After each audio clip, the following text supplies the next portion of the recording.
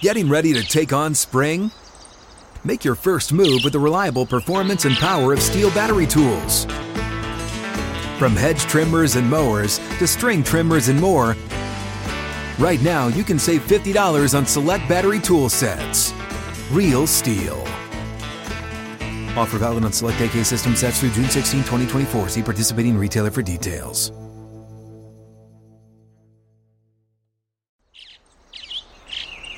Getting ready to take on spring? Make your first move with the reliable performance and power of Steel tools.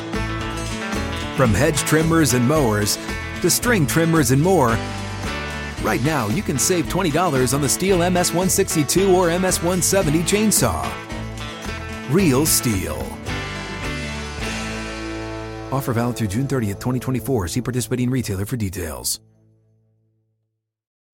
Tonight on Breaking the Huddle, presented by Dr. Pepper, we'll get you all set for college football's huge opening weekend. There's one game that hasn't gotten a lot of attention, but I'll tell you why it's the most important game of the weekend. Plus, which top 10 team should be on upset alert. All of that and more. Breaking the Huddle starts right now.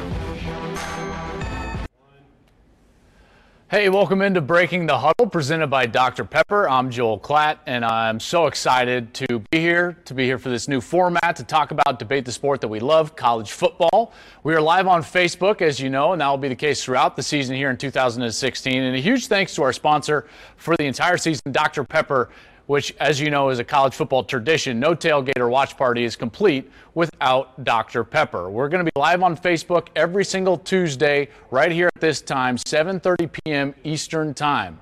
My colleagues at Fox Sports, Matt Leinart and Bruce Feldman, are going to join me in studio momentarily, and they'll be here throughout the entire season. We're going to be taking our show on the road about 3 different times throughout the season, so go live to special Friday night editions of Breaking the Huddle. We're going to call those student sections. We're going to find campus locations to bring our show right to you, the fans, in the most organic and authentic college football broadcast experienced ever.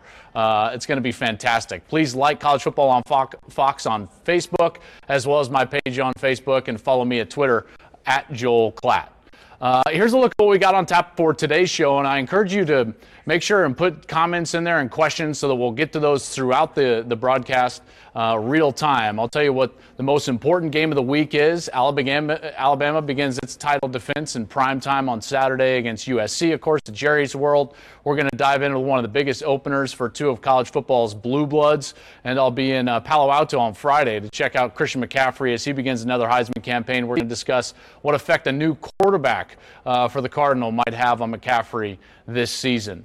Right now, I want to start with something that's very important to me, and that is overreactions.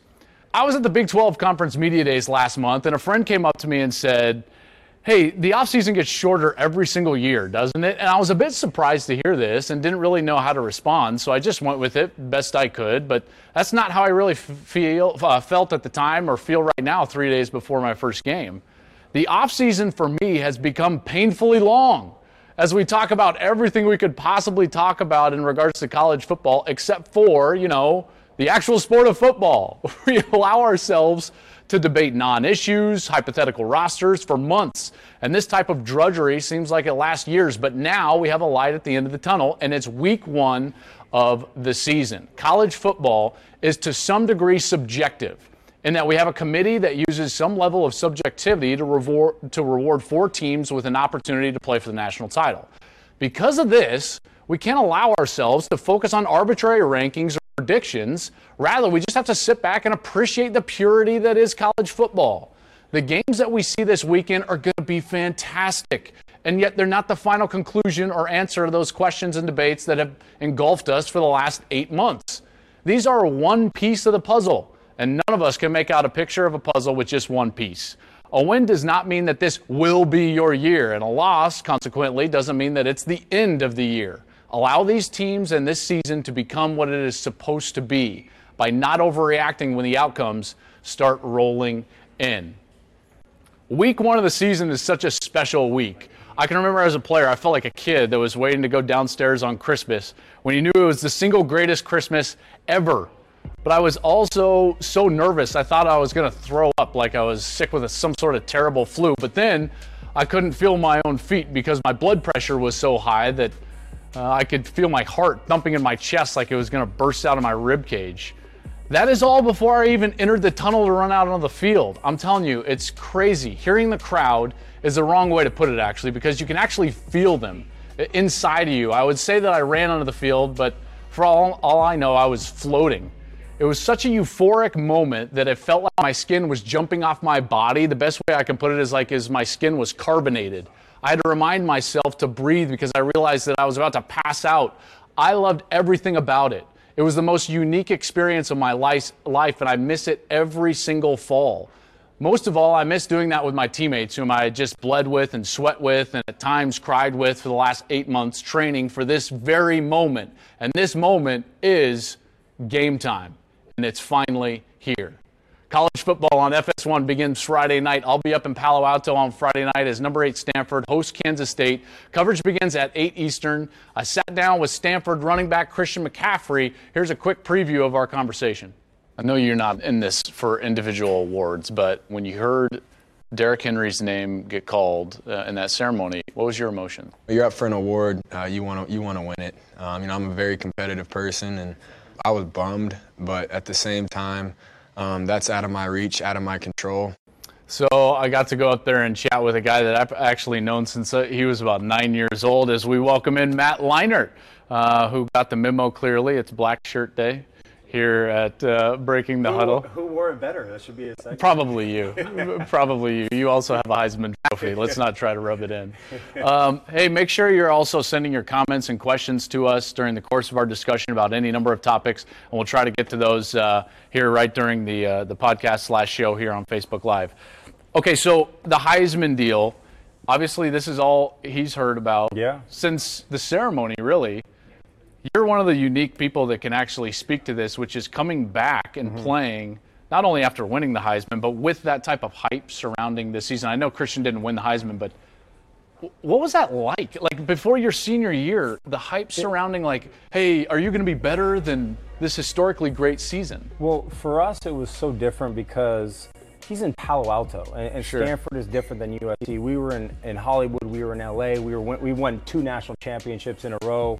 I mean, we had security with us walking around campus because it was nuts. Wait, did you really? We did. We had Reggie and myself, and people make fun of us, but there were literally hundreds of people waiting for us, walking out of Heritage Hall at the time to practice. Students or just fans? Students, fans, everything, getting autographs, and it came to the point where Pete was like, "Dude, we need to get to practice." Like, it would take hours. So life was a little different, I think, but the expectation is the same, and it's unfair because when I won the Heisman in 2004 and I came back for my senior year, I didn't have any intention of trying to win the Heisman again. It's very difficult to win it once, let alone twice, but I did feel the weight of the world on my shoulder and the pressure just to be perfect again, or to be perfect in the eyes of the media, the fans, the alumni, whatever it is.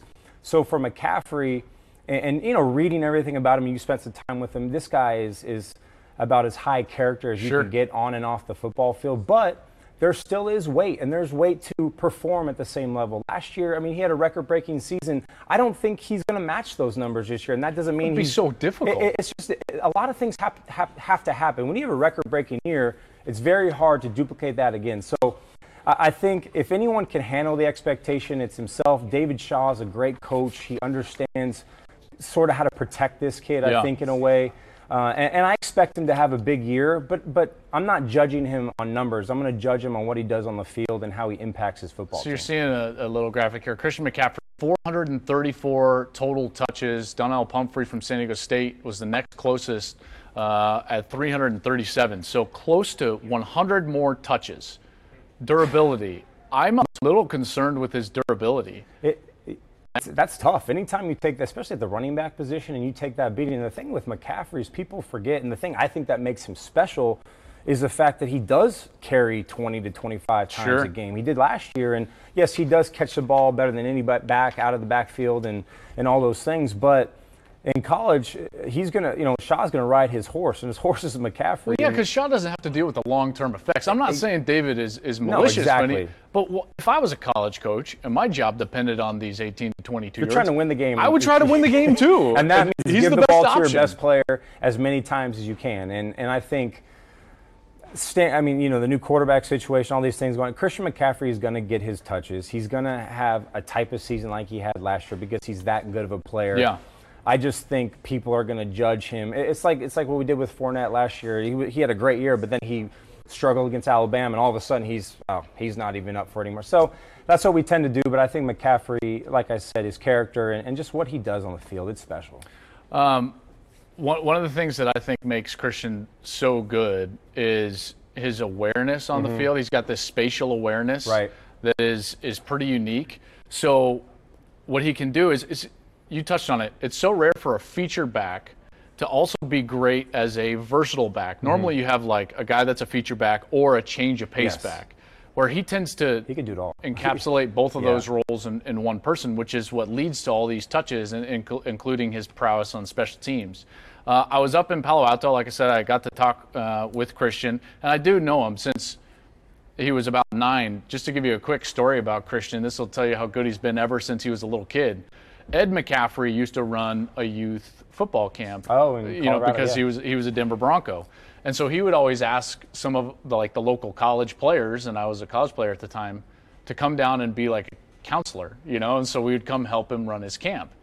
Well, Christian was 9 years old at the time, and so he would come around in his group of athletes, and regardless of the station, whether it was like the offensive line station, or running back station, quarterback station, you'd always just point to Christian and be like, all right, you demonstrate the drill. And it's all the kids, do it like him. And that was our coaching. Do it like Christian. A natural athlete.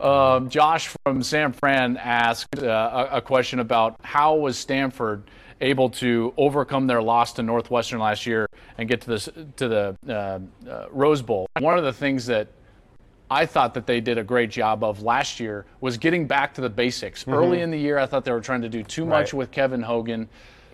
That brings up the quarterback issue. Okay, so now they don't have Kevin Hogan, and they're going to go with Ryan Burns, who's a senior, over Keller Christ. And so, 2-quarterback system. They're both going to play on Friday night. Drives me crazy. Do you think it can work? I mean, it can work, especially in college. I was a part of a 2-quarterback system in the NFL with Kurt Warner, and it literally put my career like this because I hated it because my confidence fell. But with these guys, they're 2 similar players. So for me, I just wonder if you're Ryan Burns and you're the starter, and Coach Shaw has named you the starter, but he said, by the way, Keller Christ is going to play. For me as a starter, it almost makes it, okay, I got to go out and be perfect. I can't throw an interception. What if I miss a read or miss an audible? And you have a tendency to look over your shoulder. Now, maybe they understand the situation and when Chris is going to get in. But for me, it just bothers me because you want your starting quarterback, and maybe he didn't separate by that much, but at least go give him a chance. Perfect example. When I was named the starter in 2003 for USC, Pete Carroll sat me down and said, listen, we're going with you in week 1. This is not, he literally said, this is not set in stone. You've got to go out there and earn and keep that job. And I was like, done. But he didn't say Matt Castle or so-and-so was going to come in week 1 and play. He gave me the job and said, you go earn this and don't look back. And that's what I did. There's a difference between that and then saying also, hey, by the way, this kid behind you is going to play in this game too, so don't screw it up. That's how I look at it because I've been in that situation. Was that August 30th, 2003? Yeah. There it is. By the way, Matt and I both made our debut on the exact same day. Who did you play? We played Colorado State in Mile High back when they actually sold that building out for that game. And Bradley Van Pelt was on Colorado State. They were ranked and favored, but don't worry, we beat them. Hey, Bradley Van Pelt, by the way, he was awesome to watch in college. He would just truck you. He was fun. Know.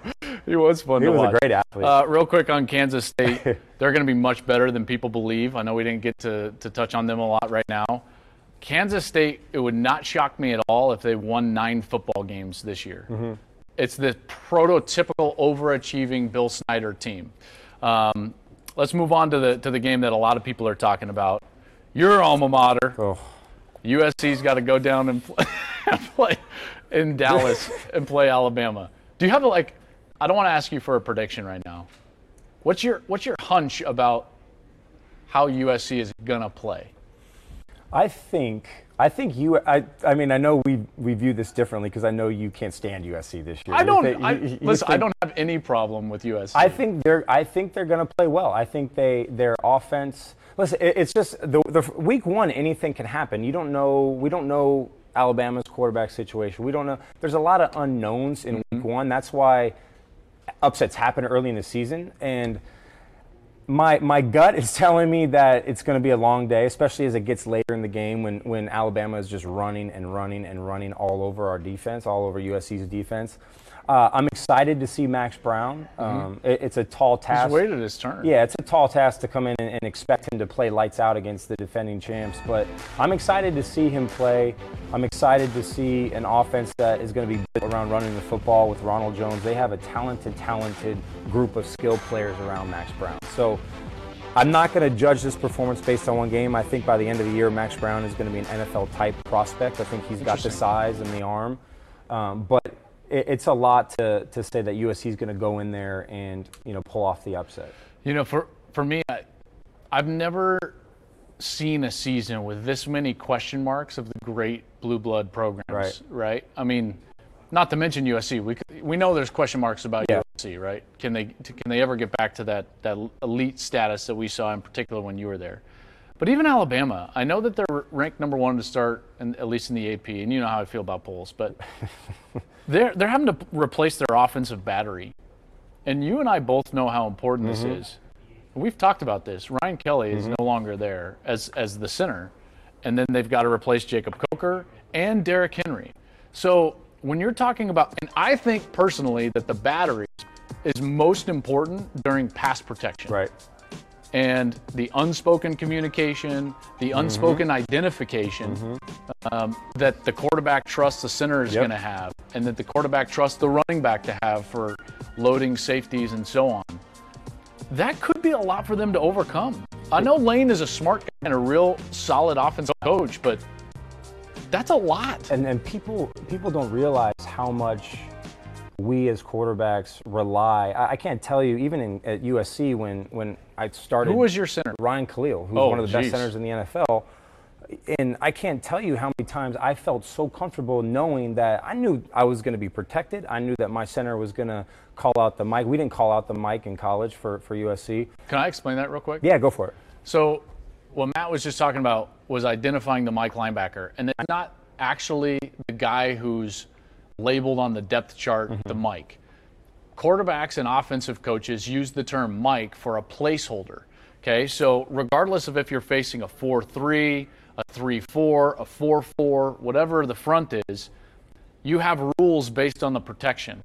And sometimes the protection is a weak to strong protection or strong to weak protection. And what you're doing is, for example, we had a protection called 2-jet. And we would slide to the weak side. So let's say we were strong right, so we're going to slide to the weak side. I had to identify the number 2 linebacker from weak to strong in order to put a placeholder in the ground so that everyone would know where the count started. That's all identifying the mic. And it's so important to understand how you're doing that. Which players are second-level players versus line of scrimmage players. That's a bunch of technical jargon that is vitally important to an offense. You can't even get off the ground. Right? It's like an airplane having propulsion. That's if vital. You can't identify the mic, you're in trouble. Yeah, that's what Lane Kiffin's had that luxury. And then these quarterbacks that rotate every year have the luxury because there's so much pressure being taken off of them. So that is like, I mean, that was great. That was like tutoring. That was like football, 2-jet, 3-jet, all that stuff. But those are the little things that the everyday fan doesn't understand how important it is to have continuity up front and having a center like that. So I think that's a big concern as well. So we'll see how that game turns out. I happen to think Alabama is going to win by a pretty hefty margin. I hope USC plays well. I really do, because I really like Clay Helton. I think he's a good guy. I think he's a good coach. He's a football adult. I hope he has success there. I really do. Let's move on to, I think, one of the most unique matchups, and one that I don't know if it's being overlooked, but I think it has the ability to be maybe the most important matchup of the weekend, although I'm going to point to another one a little bit later. Oklahoma traveling to play a neutral site game, but against Houston in Houston at NRG Stadium.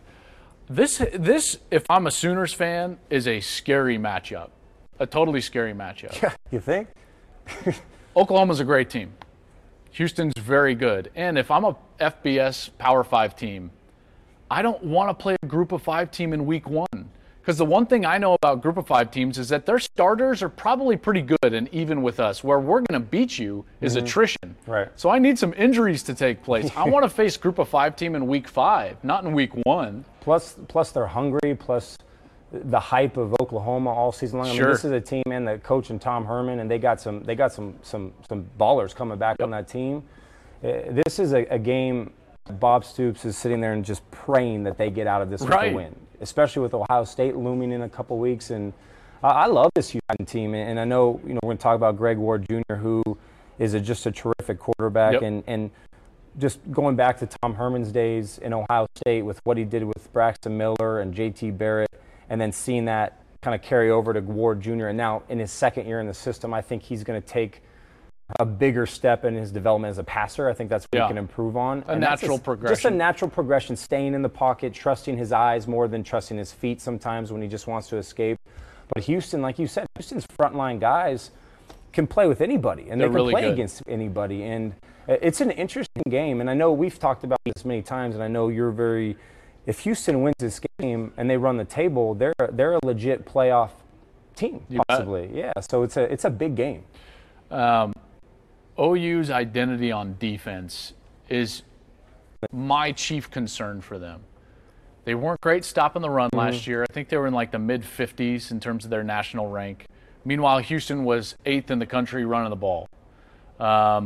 They're missing Eric Stryker off their defense. Right. They played with and toyed with at the end of the year Mike Stoops, obviously Bob's brother, being on the field versus being in the press box, and whether he's going to move upstairs or downstairs. Lincoln Riley, their offensive coordinator, went through a bit of a maturation process of how he wanted to call plays. What was his identity as the Oklahoma offensive coordinator, not the East Carolina offensive coordinator? That's one thing that, for me, if Oklahoma just sticks to what got them to the playoff, they should win the game. Absolutely. Running the ball, wearing down the opponent. Just to give you an example, there was only 3 games last year that Oklahoma called more pass plays than they did run plays. One was Texas and one was Clemson. The other one was a early season game that didn't really matter, so they still won it. But in they were 1-2 in games that they called more passes than they had run plays. They're a power running team. I don't care the set that they do it out of. They're not looking like Stanford, but they essentially are going to run that football with Samaje Perine. If Lincoln Riley sticks to those guns, I think that they're going to have a great chance to win the game, because I don't think Houston's going to be able to hold up defensively. Matt, stick around, my man, because we're going to have you talk about some other games a little bit later. But right now, I want to welcome in Bruce Feldman. Bruce is, at least in my estimation and many people's estimation, the best insider in college football. If you don't follow him, you need to.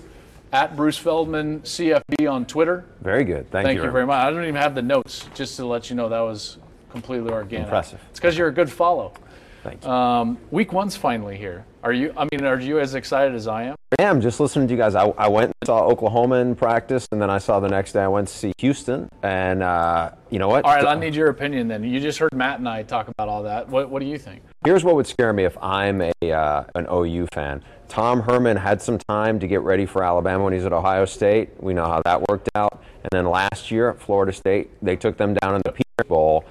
The part that I would be a little leery of for Houston is I don't know if their receivers are quite – when I was surprised. I thought the receivers would have been a little better than they were. Now, they did add Duke Catalon. He's a Texas transfer at running back. I think he gives them a dimension they didn't have last year. He's a make-you-miss guy. Their defensive line is really good. When you look at them and eyeball them, are they quite as impressive physically top to bottom as Oklahoma? No, but their defensive line looks really good.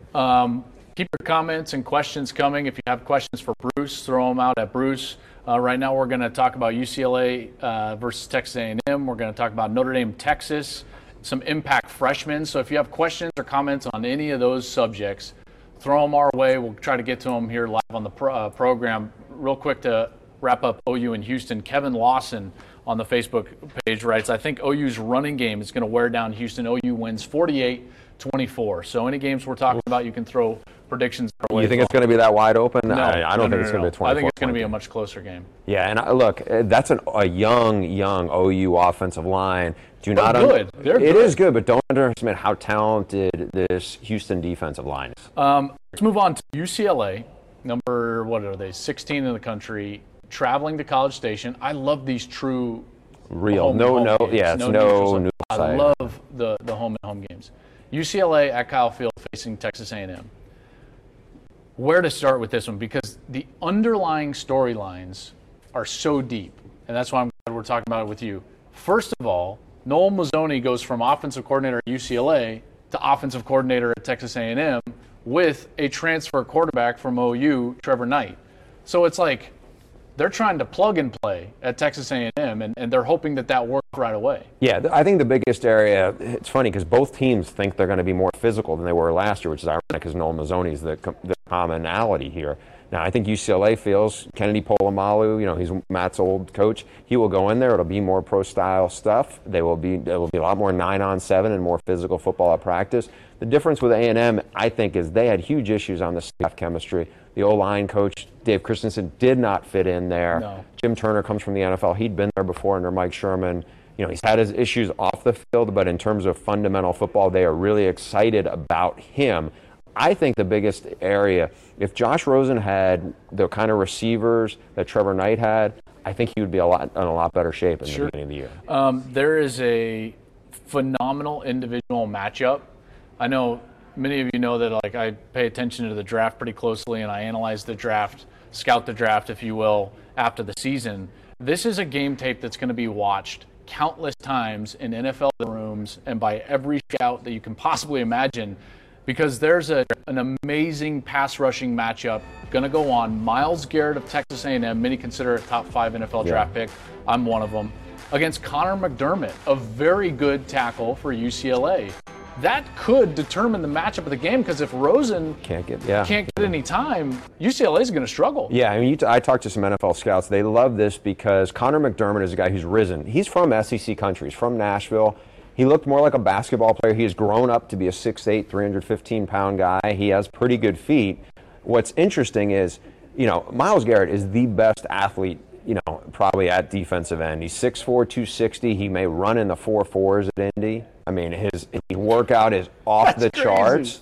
But the guy he's going up against at UCLA almost every day in practice, Tack McKinley, was a former 10'6", 100-meter guy. He's almost the same size. Now, I don't think he's quite as strong as Myles Garrett, but when I talked to some of the UCLA staff, they said when the pro scouts came through there, they had him under 4'5" at 260 pounds. So he's got about probably as close a facsimile as Myles Garrett as you're going to get, and we'll see. But the other defensive end that A&M has, Deshaun Hall, he's really good too. They can definitely rush the passer, which could be the great neutralizer for a great passer in Josh Rosen, who all of us believe is a wonderful talent.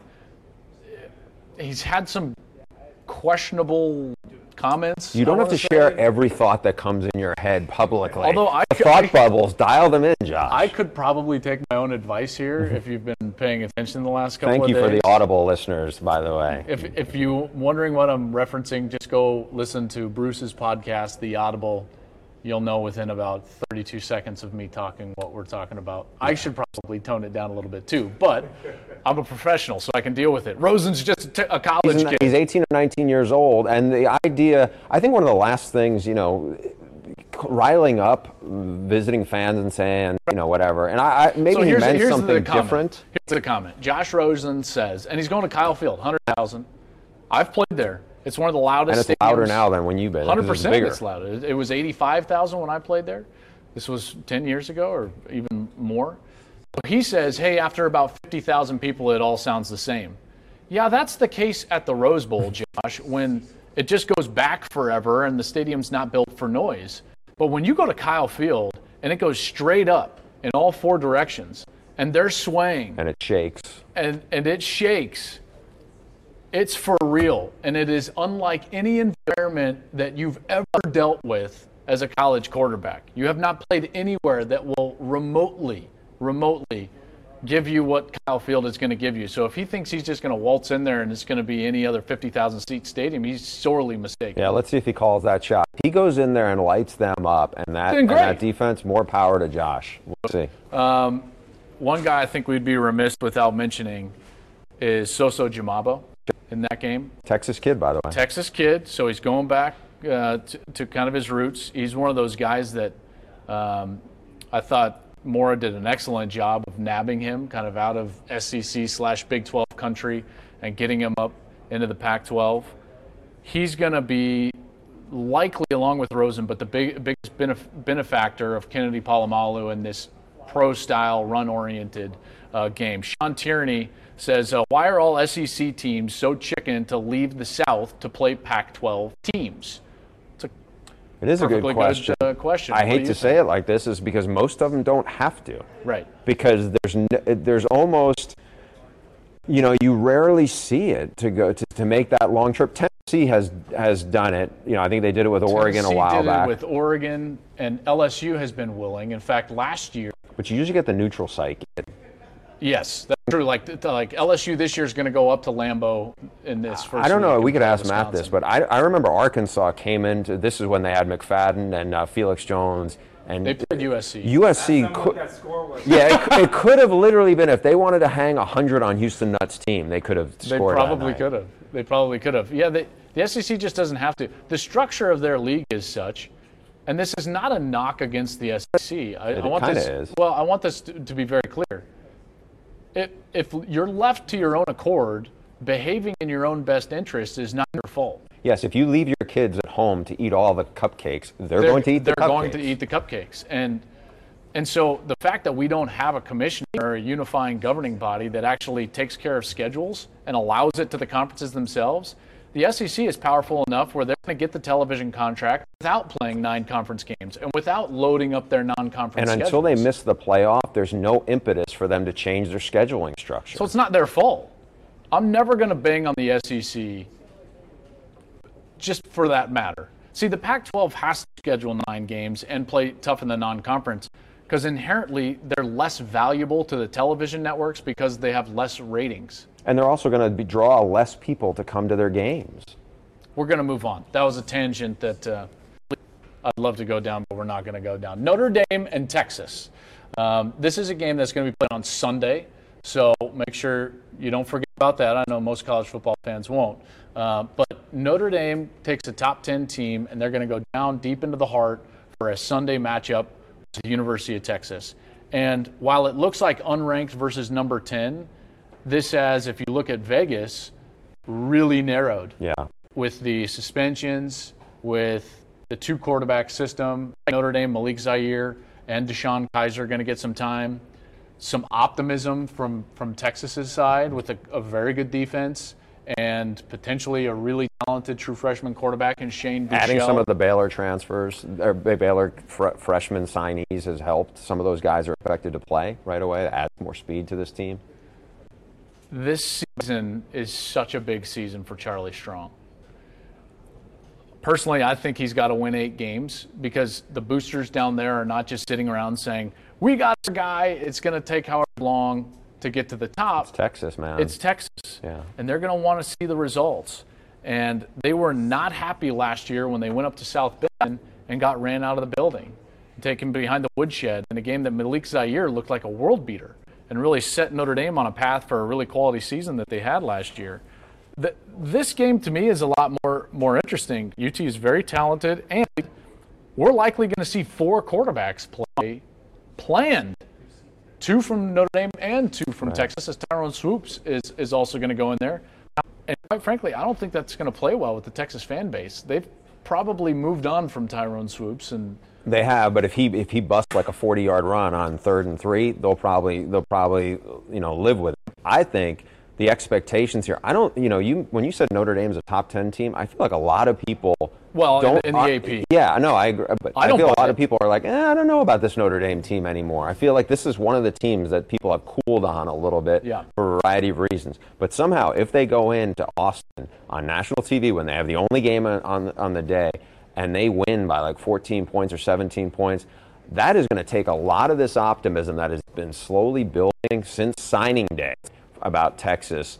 And I think it's going to make it a lot tougher on Charlie Strong. If they lose close, it's one thing. But if you lose by double digits or by 17 points, it could get ugly in a hurry there. I know Matt touched on the 2-quarterback system earlier. So we're going to see both teams have a 2-quarterback system in this game. And the reason that I can see it more, and I'm more okay with it from the Texas standpoint, is because Tyrone Swoops and Shane Buechele serve two very different purposes. So to me, they're two different puzzle pieces that you fit in to make the picture complete. Versus Malik Zaire and Deshaun Kaiser, which you can argue Zaire's a bit more athletic, but they play the same purpose, right. And the offense doesn't change. You know, they call it like the 18-wheeler package with Tyrone Swoops when he comes in, very similar to what Tim Tebow was for Chris Leak. And I think that we could see that get used during the course of the season, this 2 QB system with Texas. Meanwhile, Notre Dame's going to have to settle on one of these guys because you don't win championships when you have 2 guys that are fulfilling the same purpose, taking equal number of snaps in important games. If you're a betting man, do you think it's going to be Kaiser or Zaire? They got to. I would say Zaire. I saw Kaiser. I thought he looked really good late last year, but Zaire had another gear to him. You know, I felt like Kaiser was still a bit of a deer in the headlights when he played Stanford. He made some big throws. Zaire, when he was playing, it felt like he owned the game and the stage. I mean, he played great football. Well, he definitely has the bigger personality, and he's the kind of guy he was the opposite of Everett Golson in terms of persona, and I think they needed that. I'm curious to see how it plays because actually Kaiser's played more football. Got a question from Mikey Lee Sipes, and again, keep throwing your comments, questions to us. We'll try to get to as many as we can. Mikey Lee Sipes says, do you think Texas will turn the program around this year? Yes or no? Kinda. I think they're a 7-win team. Yeah, what's turnaround? I mean, there were 5 wins last year. I think the big key is Charlie Strong's first year, they were not competitive. They gotta, even when those 5 games, do not get blown off the field. If you go 7-5 and you're competitive in all 12 regular season games, I think that'll look like progress. I think he's fired at 7-5. Call Tom Herman. Turnaround for me, seriously. Turnaround for me means 9 wins at Texas. Like to me, that's 8.5. What if I set the bar at 8.5? Are you going to beat Oklahoma? Are you going to beat Baker Mayfield 3 times for the 3rd time in a row? No. I don't know. No. You got to win those games again. That one game saved his job last year. He's not afforded that this year. No one game on the schedule is going to save Charlie Strong's job. I mean, listen, he has basically thrown a lot of his old staff under the bus to get where he's at. You know that. Yeah, I mean, I know that. It's self-preservation when you're. He's in self-preservation. He's got to win 8 games, at least, maybe 9, maybe 9. You think he's getting 9? No, I don't think he wins 9. I don't think he's getting 9. I don't think he wins 9 games. But people accuse me of hating Texas. Why? Because they knocked me out and beat us 70-3. That one was for free. Hey, earlier in the week, I went on Colin Cowherd's show and I was arguing about the playoff. I was right. Take a listen. It's wrong on almost every account. Congratulations. That's hard to do. Giving automatic qualifying to conference champions is the worst thing that you can possibly do. Why? You're transferring the power of each game just to the back end of the season. You want to trade in 3 weeks of interesting games of being the center of the sports world for 3 months. We have 3 months of playoffs that makes our regular season better than any regular season in sports. Right now, we have more teams that can become a storyline. We have more teams that can actually play meaningful games that impact the national championship. We should be giving incentives to teams that go out and win football games regardless of the time of year. When you're going up against the NFL in the same season, and you're going to have to continue to build the value of each and every game, each and every month, each and every week, you can't devalue any of those. What you are then trading is the potential for a 12-0 team to get left out. How can a 12-0 team be left out if they've actually gone out and earned it? Only if they're a Group 5 team. And they just don't play the schedule necessary to be crowned a national champion. Right, but I don't care about teams that shouldn't play for the national championship anywhere. 8 teams, no automatic berths. No, because name a year where the 7th best team in the country genuinely should have. I need the 5th best, and I only have to go back 2 years. No, stop it. You just said 8. So now you're arguing 5. You can't go to 5. It's got to be 2, 4, 8, 16. Oh, Joel, listen. I feel so bad for you that you have this opinion. So There was me. That was just the start of my week of ranting about topics. I'm going to be one of those old guys. I might even be one right now that just shouts at the clouds. Like, why do I get so worked up? I'd love to be a fly on the wall in your house on a daily basis. I don't get worked up at home, though. Because you get it all out of your system when I work. That's right. That's right. So we had a Facebook poll up, and we encourage you to go take part if you would like. Which Week 1 game has the best chance for an upset? We had LSU Wisconsin on there, USC Alabama, Oklahoma Houston, Clemson Auburn, Notre Dame Texas. Overwhelmingly, 42% say Oklahoma Houston. Houston's got the chance to pull the upset. What's interesting to me about that is that in Vegas, that game has stayed really wide as far as I think it's 11. I don't really pay attention to lines. I'm not really the line guy. Go listen to Clay Travis if you want lines. Notre Dame at Texas, though, is the one where that's really narrowed. I think it's at 2 or 2.5. So if you're just going by Vegas, Texas Notre Dame would be the better decision rather than Houston Oklahoma. What do you guys think? I kind of like – I think Houston has an opportunity, but I kind of like Texas. You guys just talked about it. And when you look at – first of all, you look at the rosters, I think Notre Dame is probably still more talented top to bottom than Texas, but Texas has improved defensively. You guys hit on everything. There's a lot more excitement, I think, going into this year because of the new quarterback system. I think they're just going to be overall better. And then I always say anything can happen in Week 1. You're at home, the crowd, the atmosphere, everything is it's going to be a pretty awesome atmosphere. Texas is going to be fired up, and I think this is a type of game that can really – you guys just talked about how many wins, and I don't know if they're going to win 8 or 9 games, but this is a type of game that can really set them off for the rest of the season. If they can come out and just pull off the upset. Notre Dame is – I'm not as high on them as like you guys. I think we're all in the same boat as that, but I like Texas. I think they can pull it off. I don't care about the spread. Texas is unranked. That's a big upset. If they can beat Notre Dame. And it would put the entire Big 12 on notice. Yeah. That Texas may be back. Steve Sherry says, Joel, you be anti-Buckeye again this year. Am I anti-Buckeye? I think you're just anti. You're just anti. I don't remember that last year. Thanks, Bruce. Maybe it's because they played 2 different quarterbacks all season. I was definitely more of a JT Barrett fan. I know you were, me too. Than Cardell. I just thought that they were better, and in the end, they were better with JT Barrett. I really like the Buckeyes. They're young, though. Really young. Urban Meyer told me it reminds him a lot of his 2014 team, which Buckeye fans, you should take a lot of solace in that. No senior starters on the defense at all, and they got Isn't that crazy? 31 freshmen and sophomores on the 2D. That's pretty insane. But very talented. Very talented. Very talented and a great quarterback. We got another question. Is Michigan as good as the hype they are getting? I believe that they are.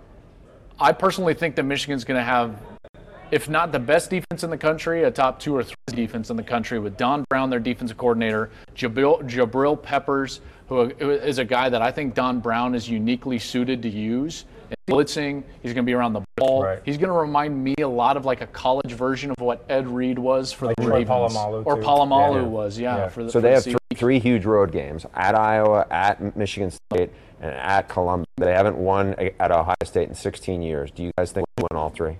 No. 2 out of 3? But I don't think they have to. 2 out of 3? I think they win 2 out of 3. I've got them winning the Big Ten. Me too. By the way, got John Hadley, shout out to you. He's our researcher here at Fox Sports, Fox College Football. Northwestern this year and Michigan this year are the first team since '96, which if you go previous to this, the seasons were actually shorter. So pretty confident in saying these are the first 2 teams in the history of college football to have 3 scheduled road games against teams that all won 12 games the previous year. That's a good fact. It's a great fact. Incredible. I mean, that's obviously growth in schedules. But another question comes in, is the SEC overrated?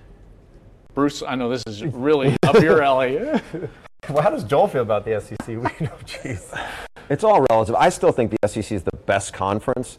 Is the gap between the top to bottom of SEC better than it is some of the other leagues? No, because when you look at it, Vandy was awful last year. I think there's a lot. I mean, Missouri was bad. Missouri has a bad offense.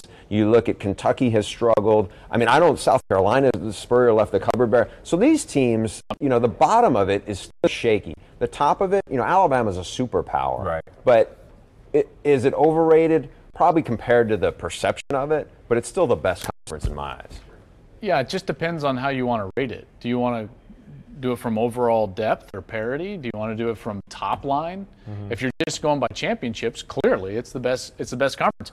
And I want this to be public. Alabama is the best program in the country, maybe by a wide margin right now, with due respect to Ohio State. But the SEC is full of coattail riders. Like Arkansas, Brett Bielema in Arkansas, just coattail riders. Just spouts off at the mouth constantly and goes and gets beat by Akron and Texas Tech. So the middle of the conference, I'm not sure about. I'm not sure how they would do when they venture out. That's why I think the most important game of this week 1 is UCLA and Texas A&M. Because if Texas A&M actually beats UCLA, who's a division favorite in the Pac-12, that gives all the credence in the world, and I would be on their side to the SEC folk who want to say, hey, we're the best conference in college football, hands down. Look at what the middle of our conference does to the top tier of other conferences, and they would be right. Now, if UCLA to go and win in Kyle Field, then I think you have a real debate, an issue.